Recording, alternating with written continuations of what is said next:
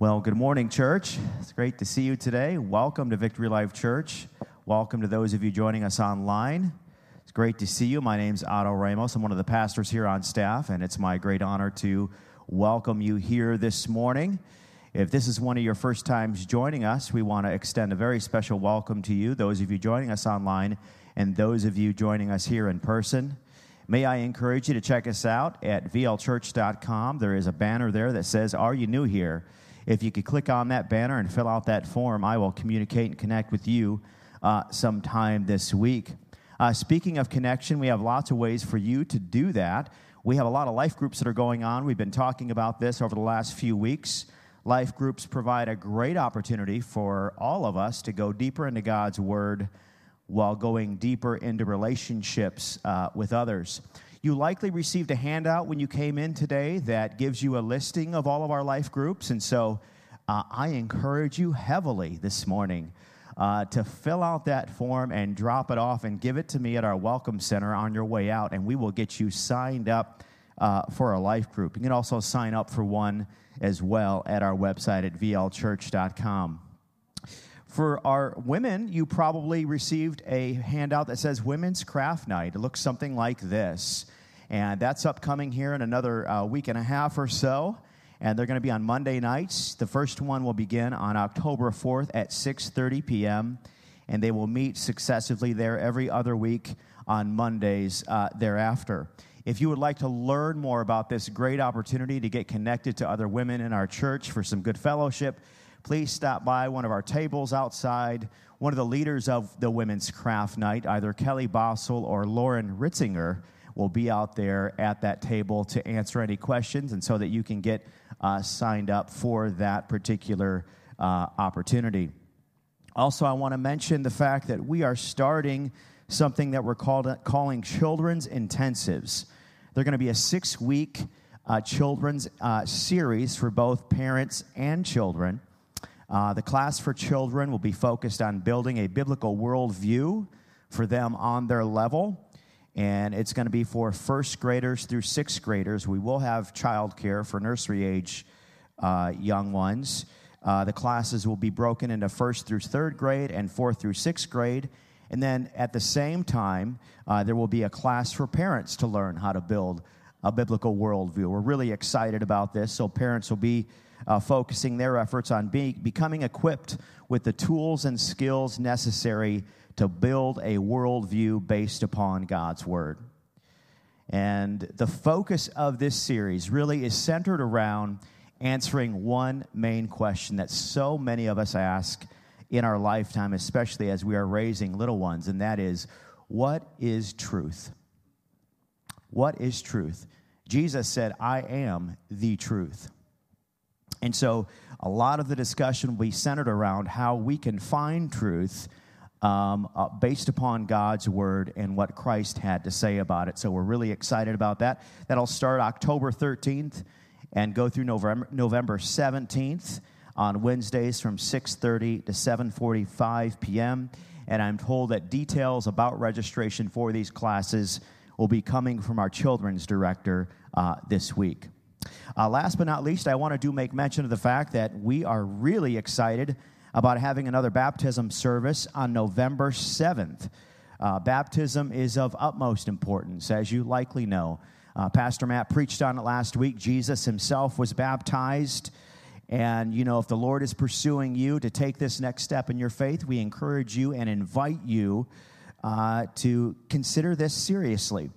If you'd like to learn more about baptism, you can actually click on the banner that you see on the screen there on our website at vlchurch.com, and it will take you to a page that explains everything you need to know about baptism. And then there at the bottom, you can click on a form to get signed up for baptism. But as always, if you have any questions about it, please reach out to us, reach out to the church office, and you can set up a meeting with one of our pastors. And we always have a baptism class on the day of baptism, so those getting baptized can learn more about it. Well, that's all I have in the way of announcements this morning. If you've come to worship the Lord this morning with your tithes and offerings, you know you can text to give. You can give online at vlchurch.com/give, or you can give on your way out this morning as you exit the sanctuary but certainly thank you for giving to the Lord Jesus through your tithes and offerings today. Can I ask you to stand this morning in preparation for worship today? Let's pray. Father in heaven, we invite you into this place right now. Father God, we invite you into our minds right now. We invite you into our hearts right now. Speak to us, Lord, and help us listen. Show up here. Help us to see you. In Jesus' name we pray. Amen. Let's worship him together this morning. He's a God who's worthy of our worship, and he's worthy of our praise. So we're going to shout out to the Lion and the Lamb today.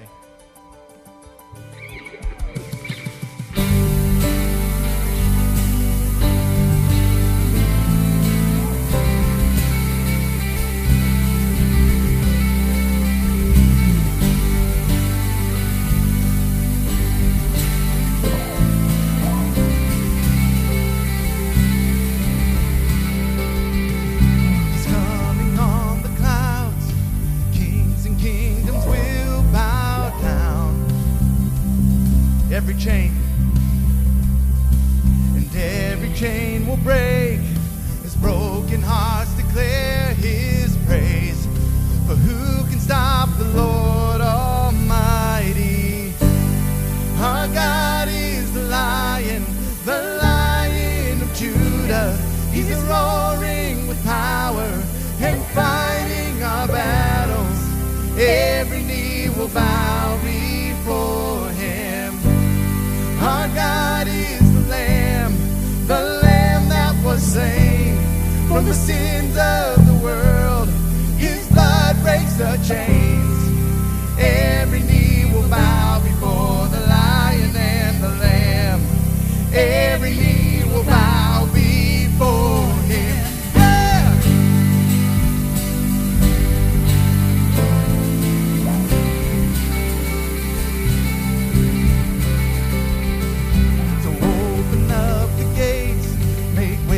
For the King of Kings,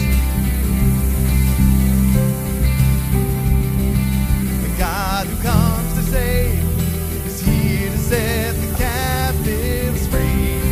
For who can stop the Lord Almighty? Yeah! Our God is the Lion of Judah. He's roaring with power and fighting our battles. Every knee will bow before him. Our God is the Lamb that was slain for the sins of the world. His blood breaks the chains. Every knee will bow before the Lion and the Lamb.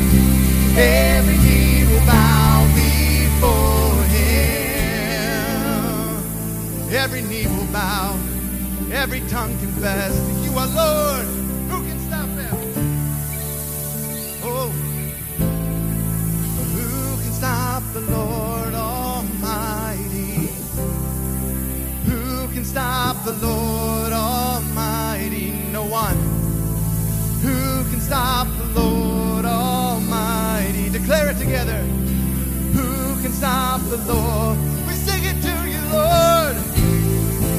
Who can stop the Lord Almighty? Who can stop the Lord Almighty? Who can stop the Lord Almighty? Who can stop the Lord? Yeah!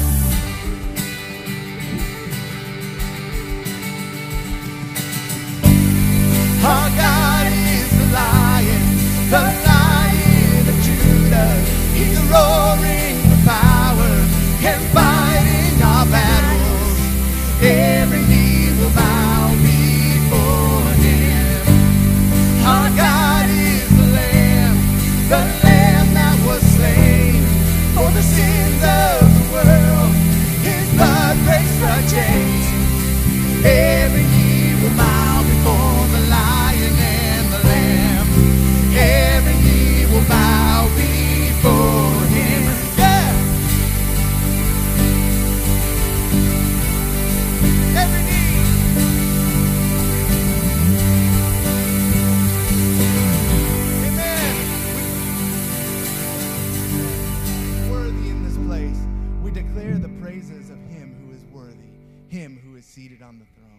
Let's continue to declare worship unto him today. Amen.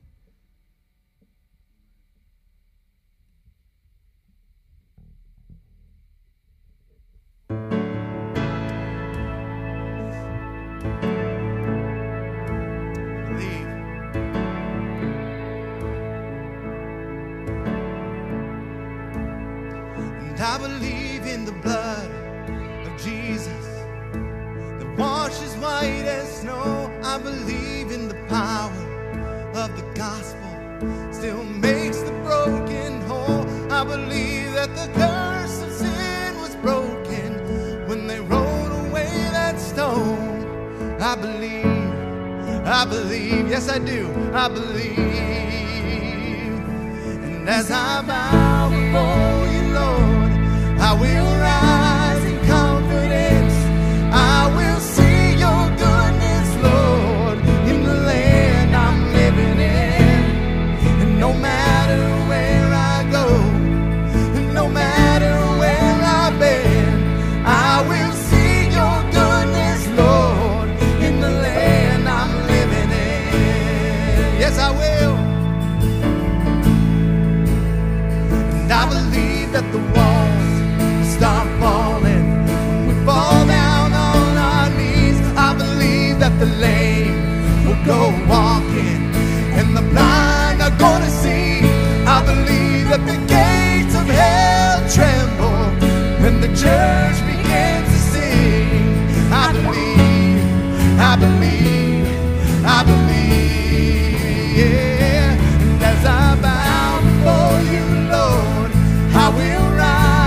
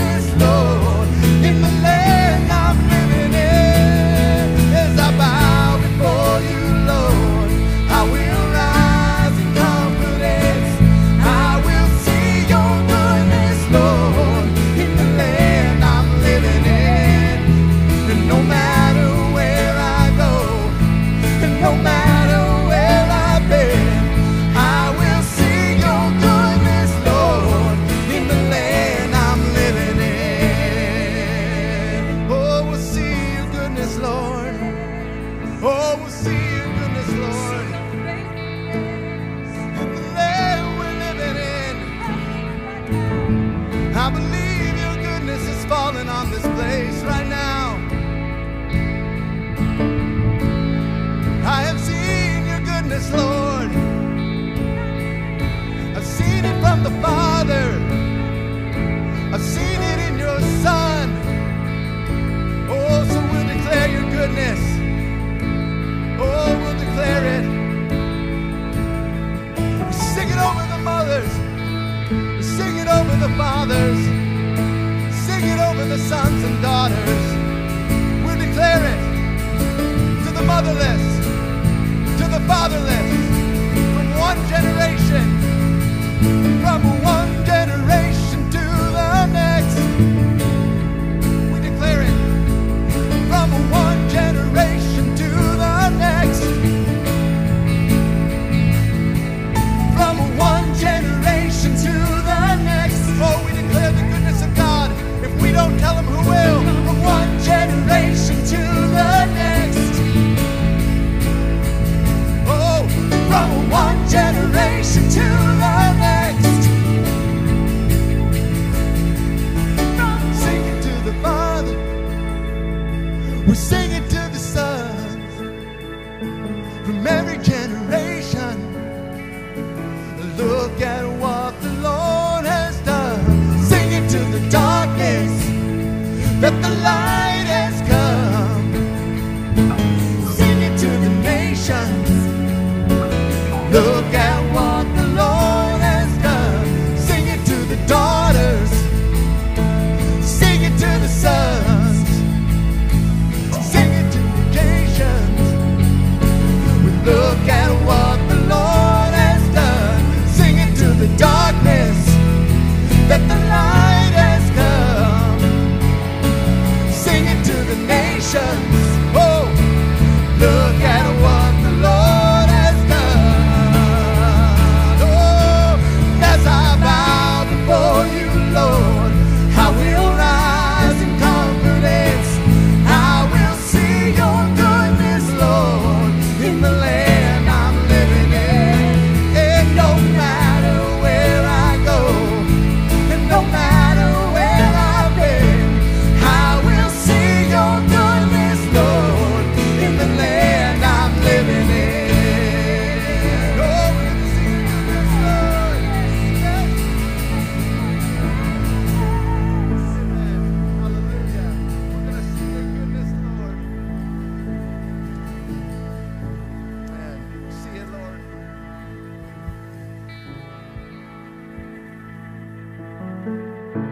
Before we pray out of worship, I want to talk to you young disciples here this morning. You kindergartners through sixth graders who we have worship with us here on a Sunday morning. I'm talking right to you, young disciples. Right to you. The Lord is good, and the Lord is real. And He has a plan for your life, a plan for your future. And the reason we have you worship with us is because we want you to see men and women who know that to be true worshiping. They worship the Lord because they've seen the goodness of the Lord. They raise their hands and surrender because they know when they surrender to the Lord, God shows up. We worship in this place today because we believe that God has a hope and a future for you and for His church. And I don't want anybody to ever tell you that God's done in this country. You know why God's not done in this country? Because you are here. You are going to be the ones who bring the gospel to the next generation. You are the ones who are going to experience the goodness of the Lord as we have, and you are going to proclaim Jesus to the nations. That's why you worship with us, young disciples. That's why you see people raising their hands and singing and even dancing a little bit before God, because they know God's good, and they want you to know that God is good too. Would you bow your heads and pray with me? Heavenly Father, we love you today. We have seen your goodness and your faithfulness, and it has been displayed to every generation. I pray, Lord, that we as adults would never let our mouths grow silent about the goodness and the faithfulness of the living God. For it is through Christ Jesus that we have been saved. It is by His Spirit that we have been made new. And Lord, it is by your superintending hand that every good and perfect gift that we've ever received has made its way to us. God, I pray that we would always be willing to declare the praises of the one who has died for us and given us new life. And I pray today over the next generation, our young disciples who are here, God, I pray that they would see the goodness of the Lord in the land that they're living in. Not the land that we once had, but the land that they're going to claim for Christ Jesus. And I pray, Lord, we would have a faith, not a heathen fatalism, but a faith that the Lord Jesus has so much more to do because the next generation will serve him with all of their heart. We pray these things today in Jesus' name. And everyone said, amen. Amen. God bless you. You may be seated. Well, thank you, worship team. I've never heard that song before. AJ tried to send it to me, but I couldn't get Spotify to work. But I enjoyed that immensely. So, and if that didn't get your fire going, then your wood's wet. So, because that's where it's at. No heathen fatalism in the church. We believe that, as with every generation, the Lord has work to do. And we need to declare the praises of the work he's done in our generation and expect that he's going to do them in the next generation. And because of that, we're going to dedicate some young ones to the Lord today here at Victory Life Church. So I'm going to invite our children's director, Jody Kiesler, to come. And Jody's going to tell you a little bit about why we do baby dedication here and what some of these flowers signify. And as she's coming, Jody, you can come right over this direction. I'm not going to stand over everybody because there'll be people coming. But we're going to invite the Haars and the Yoders, and we're going to invite the Thompsons. And I didn't know which service was which, so I had to look at the names. So we have people being dedicated second service too. Why don't you come and bring your little ones? And you can come right now, and we're going to pray over your little ones. But Jody, we've got a number 4 microphone for you here. And you can tell everybody a little bit more about why we're doing baby dedication and what these flowers signify. So you guys can come up here and stand next to Jody here. I don't know, is it on?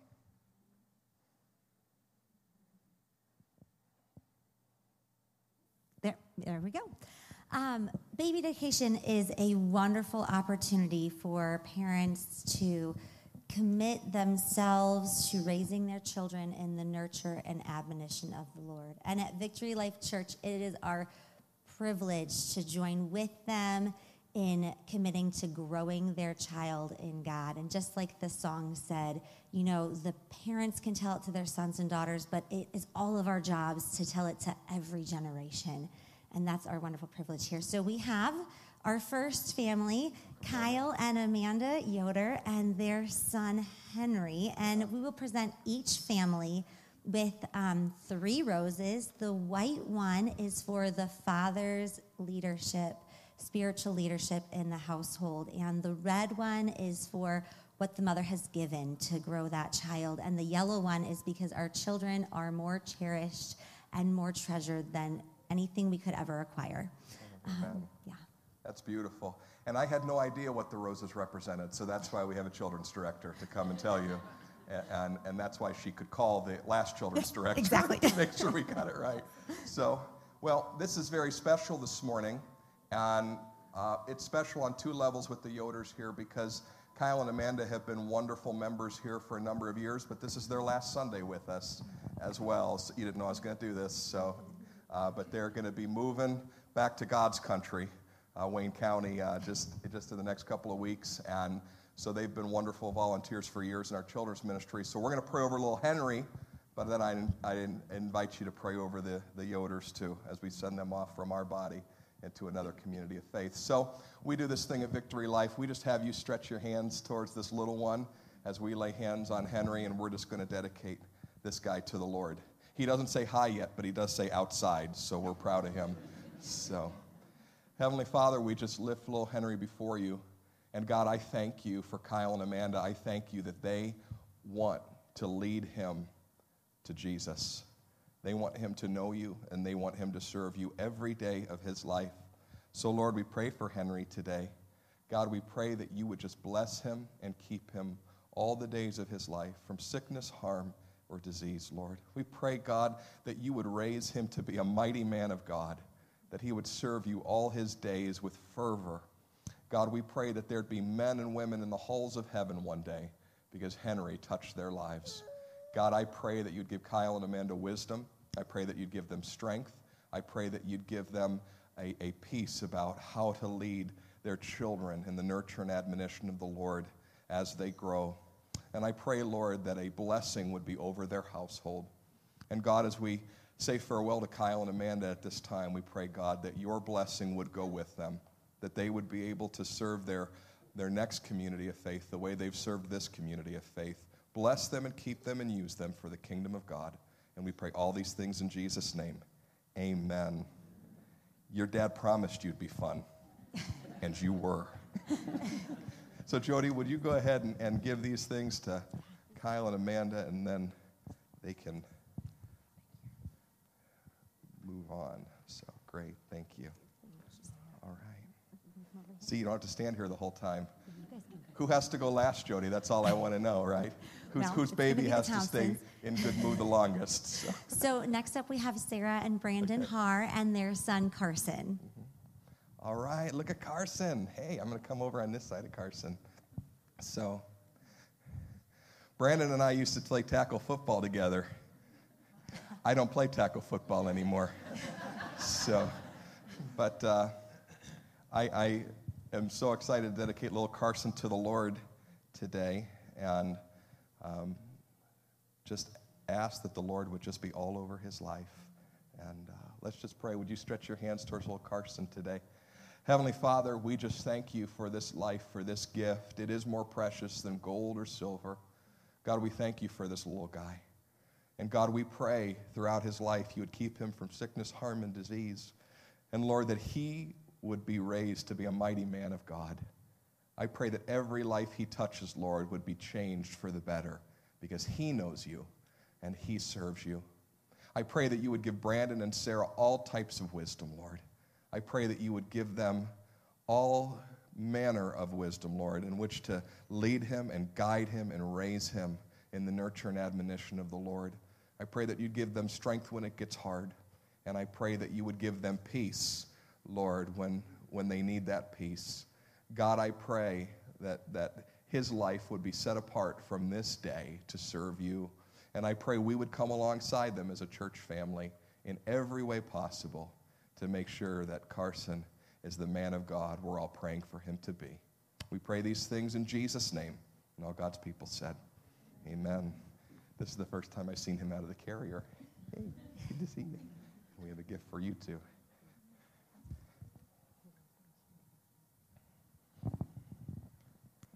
She did good. She did good being last. Great. Yeah, very impressive. Yeah. Very impressive. We have Dale and Lisa Thompson and their daughter, Avea. That is a beautiful bow, Avea. My daughters are envious right now. So I'm going to come around. We're going to pray for little Avea. Would you stretch your hand toward Avea this morning?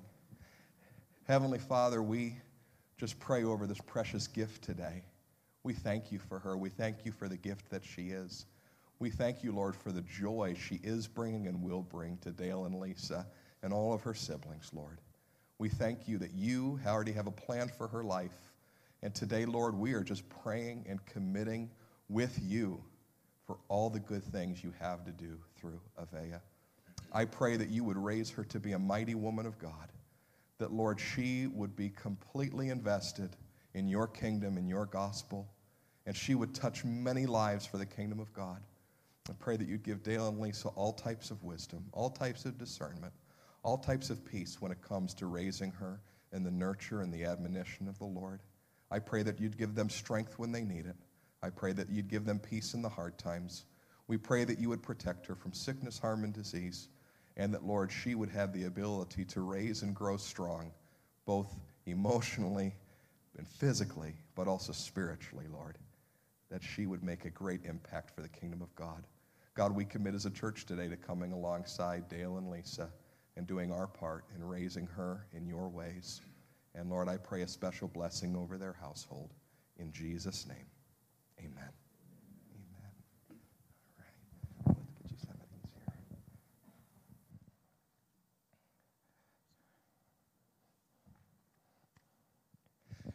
You know, we're a clapping church, and I think it's a beautiful thing that these parents have done today.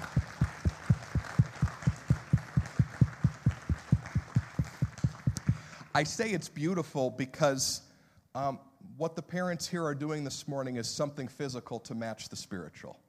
And we talk about that all the time here at Victory Life, that God loves when we do physical things to match the spiritual. And the nurture and admonition of these children, it's a spiritual thing.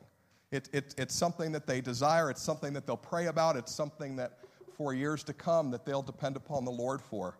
But there will be a day that they'll point to and say, we dedicated you to the Lord. And we did that publicly because this is the way we've decided and believe that we should raise you. And there's power in that. So well done, parents. Well done, little ones. There was no screaming today, which is wonderful. And we look forward to all the marvelous things that God's going to do through these little ones, Carson and Henry and Avea. Well, young disciples, you may be dismissed down the hall with Miss Jody to get a message on your level. You'll be studying the same thing we're looking at today. So we're excited about that. So parents, before the Browns game, but at lunch today, you're first servicers, so you have some time. Ask your kids, hey, what did you learn from Acts chapter 7? Acts chapter 8, Acts chapter 9. What happened there? And you'll be able to talk about that. And if you have your Bibles this morning, I'm going to invite you to turn to Acts chapter 8, verse 1. That's where we're going to be this morning. I want to give a plug this morning for something that's taking place this coming Wednesday night.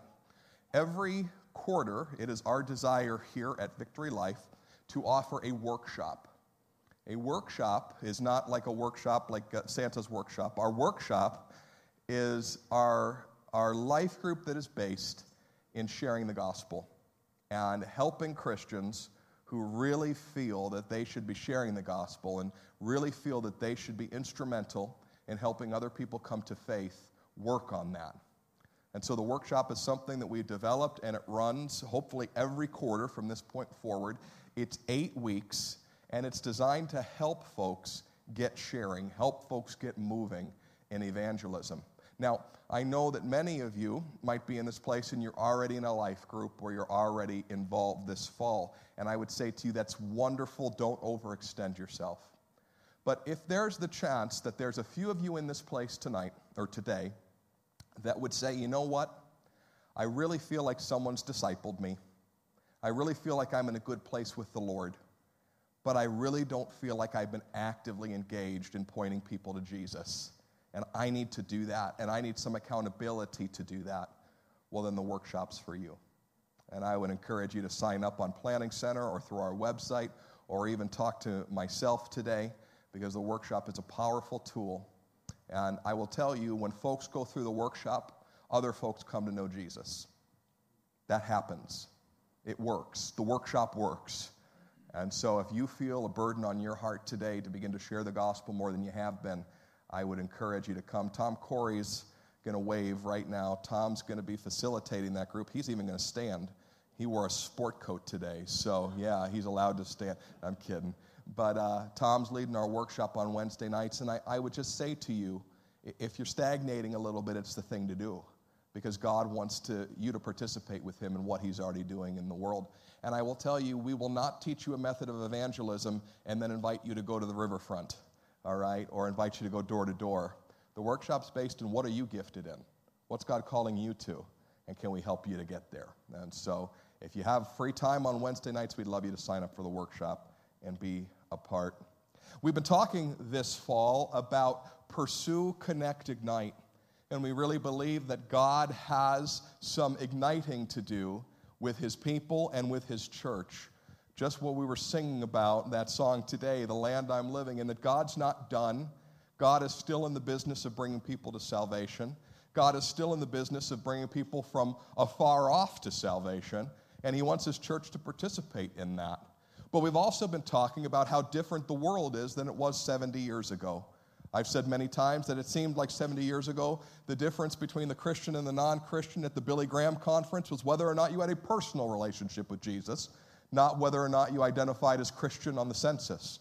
Well, there's a lot more roadblocks to Christianity today, a lot more that stands between people and coming to know Christ.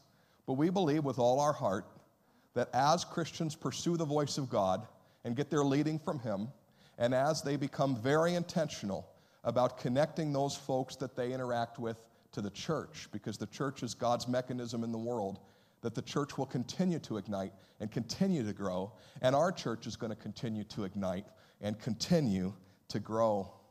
But I saw something this week as I was studying that I thought was a gap. As I've been teaching these last 4 weeks on either the concept of pursue or connect, I felt a gap in our ability to move into everything that God has for us. And I want to talk about that gap. I want to talk about what it takes to become an igniter. I told you that we'd be talking about pursuing the voice of the Lord or connecting people to the mission of the church. And I have a story today from Acts chapter 8 and 9 that fits both of those categories. But there's a missing link. There's a piece today that I want to talk to you about that helps us get from the point where we're pursuing the voice of the Lord and interested in having people connect to the mission of the church, but we're just maybe missing something. I want to talk about that missing something today. So today we're going to look at a story, once again, on how the pursuit of God's voice, coupled with a serious desire to connect someone to the mission of the church, ignites the church. We've been studying those moments in Scripture. So I want to take you to a very familiar story, and then I want to take you to a very unfamiliar part of that story.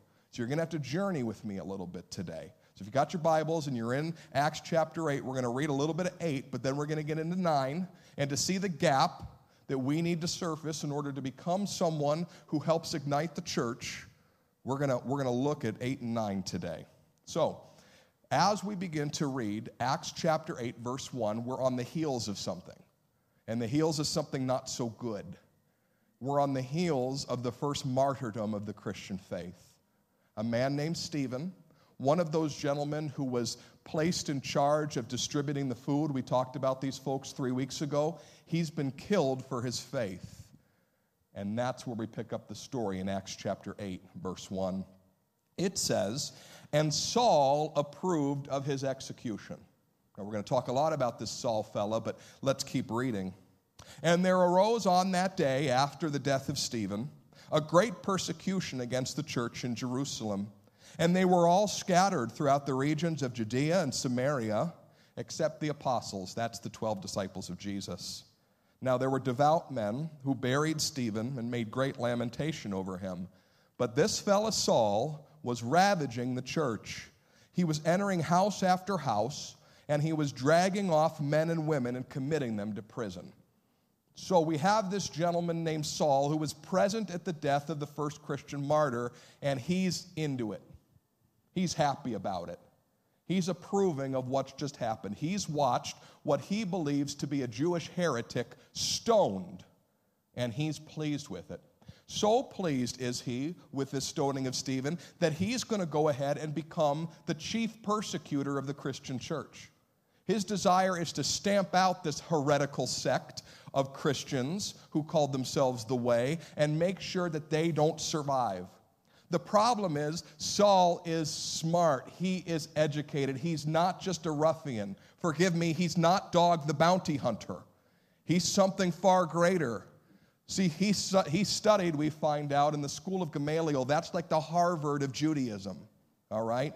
He's a great rhetorician. He is a brilliant man. He's also a Roman citizen. He has a lot of things that is going to make it so that he can persecute the church, and he can do it strongly.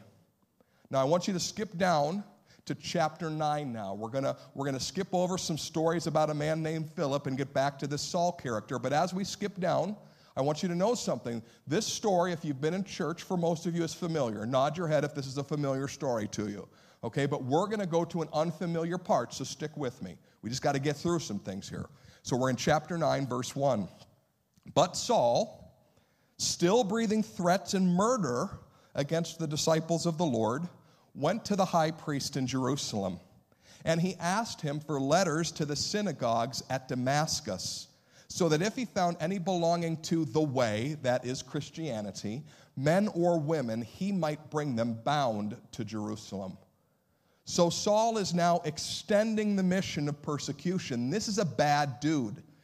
And he's got enough pull, and the high priest, which was a very political office at this time, has enough pull to have extradition orders placed for these heretical Christians who called themselves the Way. He's going to go 130 miles north to Damascus, and he's going to start rounding up Christians there and dragging them back for trial in Jerusalem. This is a bad dude. This is everybody's worst nightmare. But this is still familiar to many of you. And I told you we need to get to an unfamiliar part. But to get to an unfamiliar part, we need to read one more familiar part. Look at verse 3. Now, as Saul went on his way towards Damascus, suddenly a light from heaven shone around him. And falling to the ground, he heard a voice saying to him, Saul, Saul, why are you persecuting me? And he says, Who are you, Lord? And he said, I'm Jesus, whom you are persecuting. But rise and enter the city, and you will be told what to do. The men who were traveling with Saul stood speechless, and hearing the voice, but seeing no one. So Saul rose from the ground, and although his eyes were opened, he saw nothing. So they led him by the hand and brought him into Damascus. And for 3 days he was without sight, and neither ate nor drank. Now, if you're looking at this just on the surface of things, we might be seeing a story of divine retribution, right? God's going to get this guy. Now, not that you've ever prayed that God get anyone. Hope you don't pray that way, and if you do, then, well, we got to talk. But it just looks on the surface like God is in the story participating in divine retribution against this Saul. But that's not what's going on at all, is it? Because Saul is blinded. Saul is told to go to Damascus, and then what? God says, I'll show you what to do. This is an interesting point. God is not interested simply in making sure that Saul identifies Jesus as Lord. It's not enough for God. God wants more out of Saul. God's not in the business of just having people recognize who Jesus is. God is in the business of bringing about true regeneration. God's in the business of making sure that those who acknowledge Jesus then serve Jesus. And even though we're still in the familiar part of this story, I must remind you today that it's important to recognize that we must not stop with people when they recognize Jesus. Because if we stop at the moment that they recognize Jesus and their discipleship, we certainly stop short of God's goals for them. Okay? We certainly stop short of God's goals for them. Now, thank you for doing all this pre-work with me, because now we're going to get to the unfamiliar part of the story, perhaps the part that you don't remember quite as well. Look at verse 10. Now, there was a disciple at Damascus named Ananias, and the Lord said to him in a vision, Ananias. And Ananias says, Here I am, Lord. Just stop right there. If God ever speaks to you, it's really dangerous to say, Here I am, Lord. Just, if you read your entire Bible, that is the wrong thing to say. The right thing to say is, I've got a little bit of sinus congestion and I can't hear you, because God's going to ask you to do something tough. Look at verse 11. The Lord said to him, Rise and go to the street called Straight. You can still go to Straight Street in Damascus today. And at the house of Judas, look for a man of Tarsus named Saul. For behold, he is praying. And he has seen in a vision a man named Ananias come in and lay hands on him so that he might regain his sight. But Ananias answered, Lord, I've heard about this man from many, how much evil he's done to your saints in Jerusalem. And here he has authority from the chief priests to bind all who call on your name.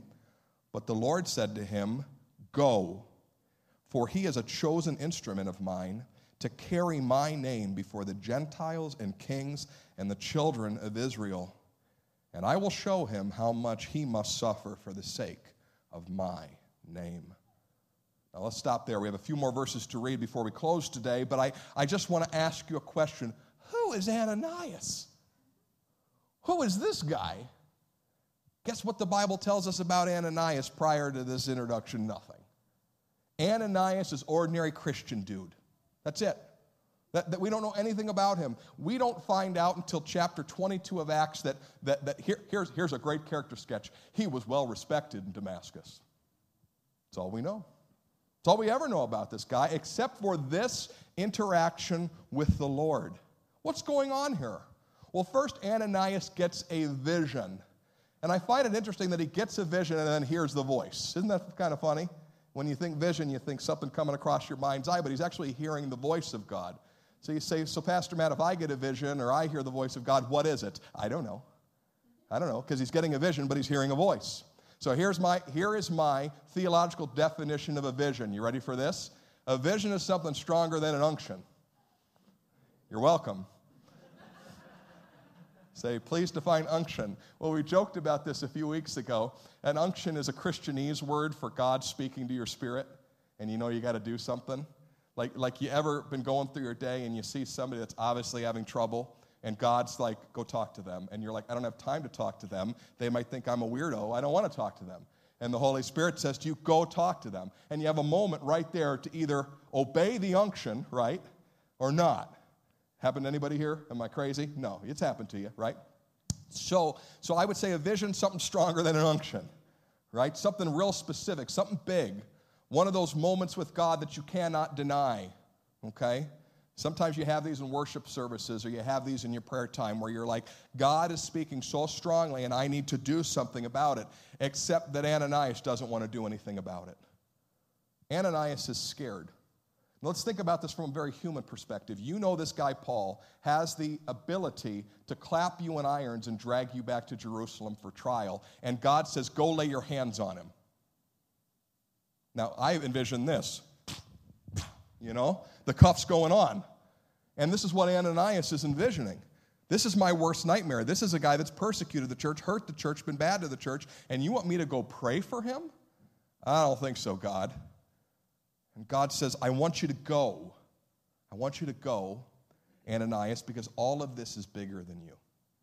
That's my paraphrase of he'll go before Gentiles and kings and even the people of Israel. All this is much bigger than you. I need you to go. And that's something I think is important for us to note. That when we get something from the Lord that we're supposed to operate in, something that speeds our heart rate up just a bit and makes us say, God, I don't want to do that. Do we have a faith that if we do, it's bigger than us? That God's not just going, well, you know, this is a test of your faith. Do you trust me? But there's the possibility that if God is speaking strongly to us as we pursue his voice, that he wants us to do something that's bigger than us. I remember a number of years ago, it's got to be a decade, we had planned to take a missions trip to Mexico. And we were going to work with a church down there and do some evangelism. And we also had some extra money for a big project. And at that time, right before we went, it was during the time that the drug wars were so violent and so much death was happening. And there had been violence, terrible violence, right in the province that we were supposed to go to. And I remember as the leader of this trip, I didn't know what to do. So I passed the buck. I went to our elders. And I said, guys, I don't know if I feel good about taking 13 or 14 of our 18, 19, and 20-year-olds to Mexico because there's so much violence right where we're going. So they prayed. And then they said, go. And I remember thinking, well, I'm glad they're elders, because if I would have prayed, I don't know what I would have done. They told us to go. Well, at that time, we laid the foundation for a little church in Jalisco, Mexico, the black tar heroin capital of the world. Bad stuff. There's black tar cocaine, black tar, I don't know drugs. Long story short, bad stuff. Bad stuff. And since that time, we have gone back to that church, and we've had folks from this church build their children's wing. And a number of years ago, this church right here bought them another property because God was winning so many people to Jesus. Now, could God have got his work done if we hadn't listened to the unction, listened to that moment where we have to put our faith over our fear? He probably still would have got the work done. I don't doubt it. But I'm so glad we got to participate in it. And our faith was bigger than our fear. And if the elders would have said, no, don't go, just as Paul was once told, no, don't go over there, I want you to go over here, we would have listened. But God had something bigger in mind. The other thing I want you to note about this Ananias fellow is not just that there's something bigger, but God is pleased to have everyday, average, ordinary Christian dude, Ananias, participate with him in what he's doing. I mean, think about this. Why didn't God just finish the job? I mean, Jesus has already made a light shone from heaven, spoken audibly to Saul and his companions, and blinded the guy. Could God not have just finished the job without a human agent? Absolutely. He could have. There's a woman in this church. She'll be sitting here in second service. I once asked her, hey, how'd you come to faith? She goes, well, I was walking through my dining room one day and Jesus spoke to me. Like, if only it were that easy for all of us. That would have been great. God could have finished the job, yet he wants to use a human agent. Isn't that interesting? Because he just does that all throughout Scripture, because it reverses the curse. The fall is people saying, I want to do things my way and pursue my aims and my dreams and my goals, and it got us in this world of hurt. And to reverse the curse, God wants us to go, no, I want to do things your way and pursue your goals and put myself in a place where I do work for eternity. It reverses the curse. Ananias is part of the reverse. So God sends Ananias, because someone needs to connect Saul even further to God's plan. Someone needs to connect Saul to the mission of the church. Someone needs to make sure that Saul ends up a discipled and contributing member of the faith, so that Saul does not end up a free agent Christian. Look at verse 17. So Ananias departed, and he entered the house, and laying hands on him, he said, Brother Saul, the Lord Jesus, who appeared to you on the road by which you came, has sent me so that you might regain your sight. Stop. Now I want you to look back at verse 12. This is all that Ananias was instructed to do. Look at verse 12. See, God said, this Saul has seen a vision of a man named Ananias come in and lay his hands on him so that he might regain his sight. Okay, I'm making a point here. Let's skip back to verse 17.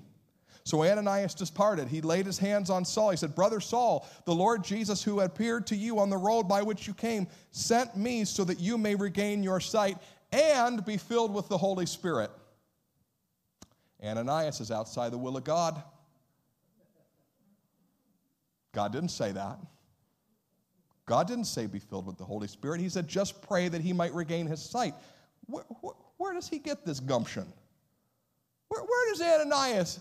Where does he get this, that he can just pray for Saul to receive the Holy Spirit? How dare he? He is average, ordinary dude. He doesn't get to go beyond the voice of the Lord. He needed to pray, go regain your sight, and then run before Saul arrested him. That is all that God asked. But Ananias apparently doesn't listen very well and goes ahead and goes beyond the mission. It gets even worse. Look at verse 18. And immediately something like scale fell from Saul's eyes and he regained his sight. And then he rose and he was baptized. Well, are there any other Christians to baptize Saul there at that moment? No. So who had the gumption to baptize him? Average, ordinary Christian dude, Ananias. How dare he? God had only said, pray that he regains his sight. Why would Ananias pray that he regains his sight, that he's filled with the Holy Spirit, and then he was baptized? How dare he? Well, you know how he dared. Because that's what you do. That's being Christian. That was the mission of the church. You see, not only did he have to believe that God was actually going to do what God said he was going to do, he had to hear the voice of the Lord and move. But then he unashamedly connects Saul to the mission of the church. You got to be baptized. This Holy Spirit is for you and your children and all who are far off. That's Acts chapter 2. So the Holy Spirit needs to come upon you because you're not supposed to do Christianity alone.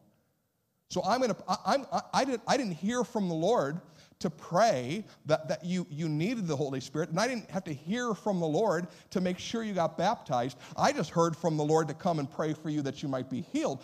But if you're going to be healed and you are my brother, did you notice brother Saul? I wouldn't have used the term brother if he'd been imprisoning my friends. I would have used another term. But he calls him brother Saul in faith, assuming that his belief in Jesus is already taken care of, and he goes ahead and connects Saul to the mission of the church, unashamedly and unabashedly. How did he get there? See, this is the question I'm asking. What gap needed to be filled for Ananias to ignite the faith of Saul? Well, I have to say something before we answer that question. Just in case you did not know, Saul became Paul. You know, the writer of Romans and 1st and 2nd Corinthians and 1st and 2nd Thessalonians and Galatians, Ephesians, Colossians, Philippians, and more than that. Saul is the one who goes as Paul and starts churches all over the Mediterranean world that filter down into the churches that are here today, all you Gentile Christians. He had to suffer a lot. God made it clear. I need someone this zealous because he's going to have to suffer a lot to get that done. But I need you to see that Saul became Paul. And Saul became Paul when someone crossed the pain line. That line by which you say you have faith, but then you have to actively engage in that faith. And that's what Ananias does. His faith extends beyond the walls of church in such a way that when he gets a vision, he acts by it. Even if the sliver of a possibility remains that he might be getting dragged back to Jerusalem in chains, he still goes. And this is an important concept for me to give to you. This is the gap. When we talk about pursuing the voice of the Lord and unashamedly connecting people to the mission of the church, it's not going to be easy. You might just have to cross a pain line and go, I'm scared, and I'm nervous, and this doesn't feel good, and no one's going to be singing a worship chorus over me as I do this, but I'm going to do it anyways. See, this is the path to becoming someone who ignites the church and ignites the faith of others, that you're willing to go, I will take risk because I trust the voice of the Lord. And I want to make it abundantly clear that the Lord does something in Ananias to make it possible to cross the pain line. Because Ananias crosses the pain line when he is convinced that God is already at work.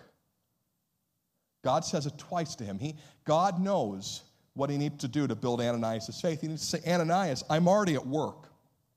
Saul's already been blinded. He's already seen a vision of you coming. You don't need to worry that when you show up, I'm not there already. Okay? So don't try to get tough today. Don't try to go, yeah, I'm going to cross the pain line with all of my friends and all of my relatives, and I'll do it all in 1 week. Good luck. In fact, I'd wait for an unction if I were you. But if we want to become people who ignite the church, we do have to cross the pain line. But how did Ananias get there?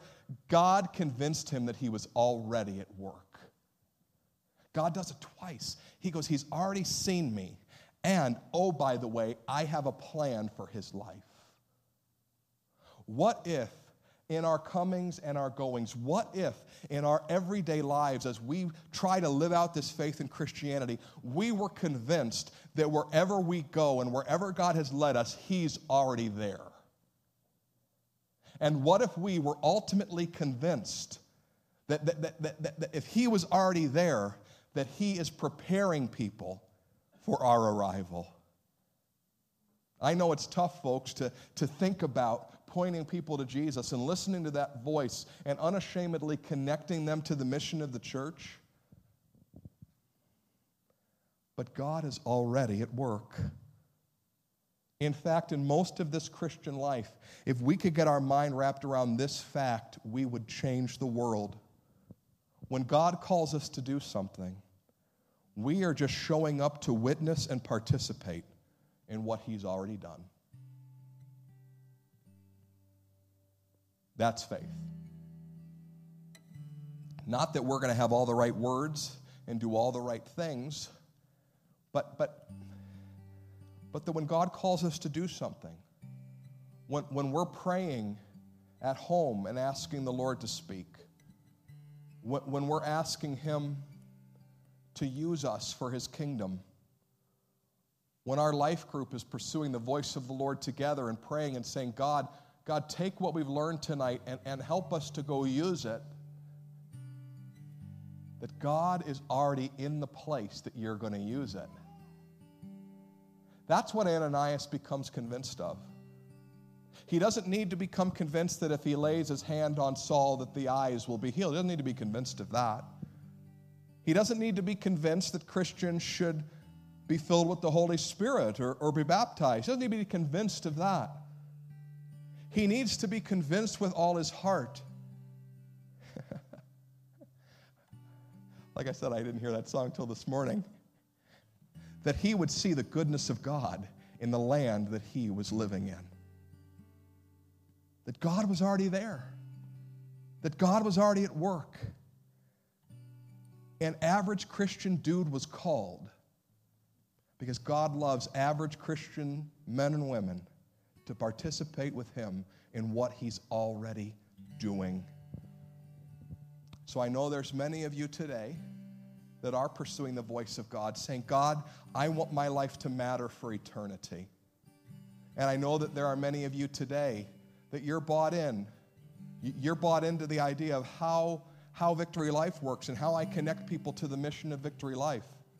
I will unashamedly ask them if they've been baptized. I'll unashamedly ask them if they've given their life to Christ. I'll unashamedly say, hey, we have Growth Track. That'll help you get connected. I'll unashamedly invite people to life groups. I'll do those type of things because that's how we disciple people. That's not the issue.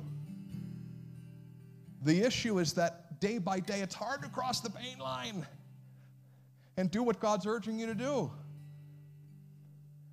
But what if we were convinced that God was already there waiting for us on the other side of the line? What if we asked God to build that type of faith in us? I believe the church would continue to ignite and become an entity so powerful and so strong that just as Jesus said, the gates of hell cannot prevail against it. Will he find such faith in us? Well, let's pray and ask for it. Would you bow your heads?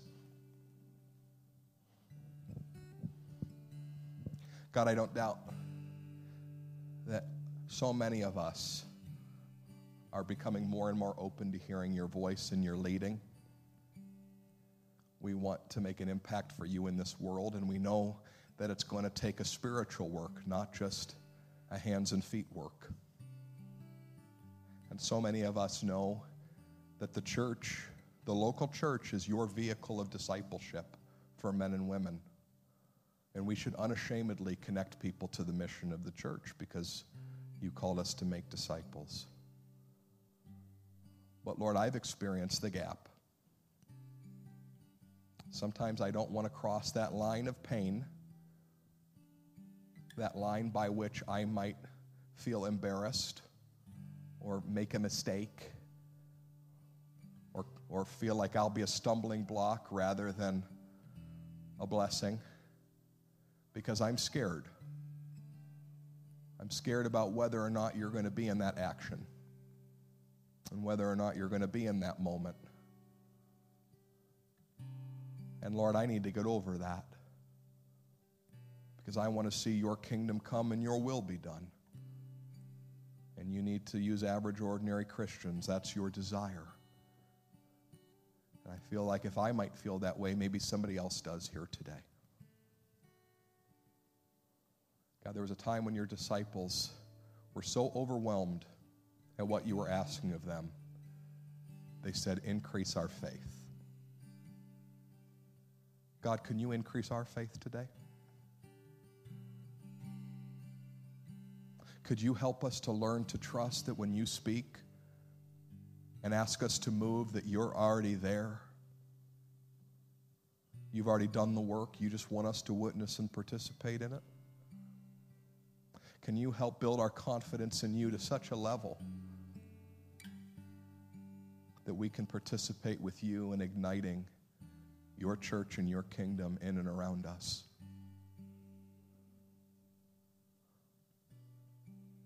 Perhaps you're in this place today and you would say, Pastor Matt, I'm with you.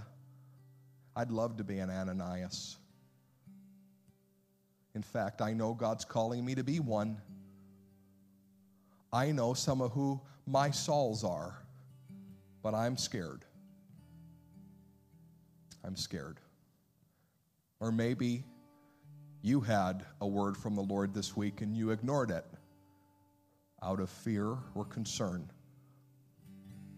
and you want to be ready the next time, would you join with me in praying for faith today? And I would just ask you very simply, I'm going to do it myself, just turn 2 palms towards heaven as a statement of, Lord, increase my faith. Increase my faith. Increase my faith. Do it right now. 2 palms towards heaven. Just do something physical to match the spiritual. I'm not looking. I don't care. It's between you and God. Just do something physical to match the spiritual. Oh, Lord God, increase our faith, we pray. There are Sauls around each and every one of us, and there is an Ananias in each and every one of us. But Lord, we need to trust you. Lord, we need to trust your voice. We need to trust the leading of your Spirit, and we need to trust that you are already there on the other side of our trust. Oh God, I pray by a supernatural work of your Holy Spirit that the next time you speak to us, we would move trusting that you are already there at work. And that, God, you would use our humble efforts to build your kingdom in and around us. We pray these things today in Jesus' name. And all God's people said, amen. Amen. Would you stand with us today? This is very practical. The last thing I'll say to you before we leave. Some of you will get an urge, an unction to do something for the Lord this week. He'll say, move in and do something. And I want you to pray right in that moment, Lord, increase my faith. Ask him. Ask him. And then move. And then move. And then when you come in next week, you can share the testimony with the person you're sitting next to about how God moved. Because he does this sort of thing. Somebody prayed for you. Somebody moved in with you. And you can be an Ananias to them. God, we pray that you'd send us from this place with your blessing, with your leading, with your guidance. May we be men and women who make an impact for you in this world. And may we trust the voice of the Holy Spirit when we hear that voice, that you are already at work and that you are already there and that you will use us mightily for the kingdom of God. Dismiss us now with your blessing, we pray. Amen.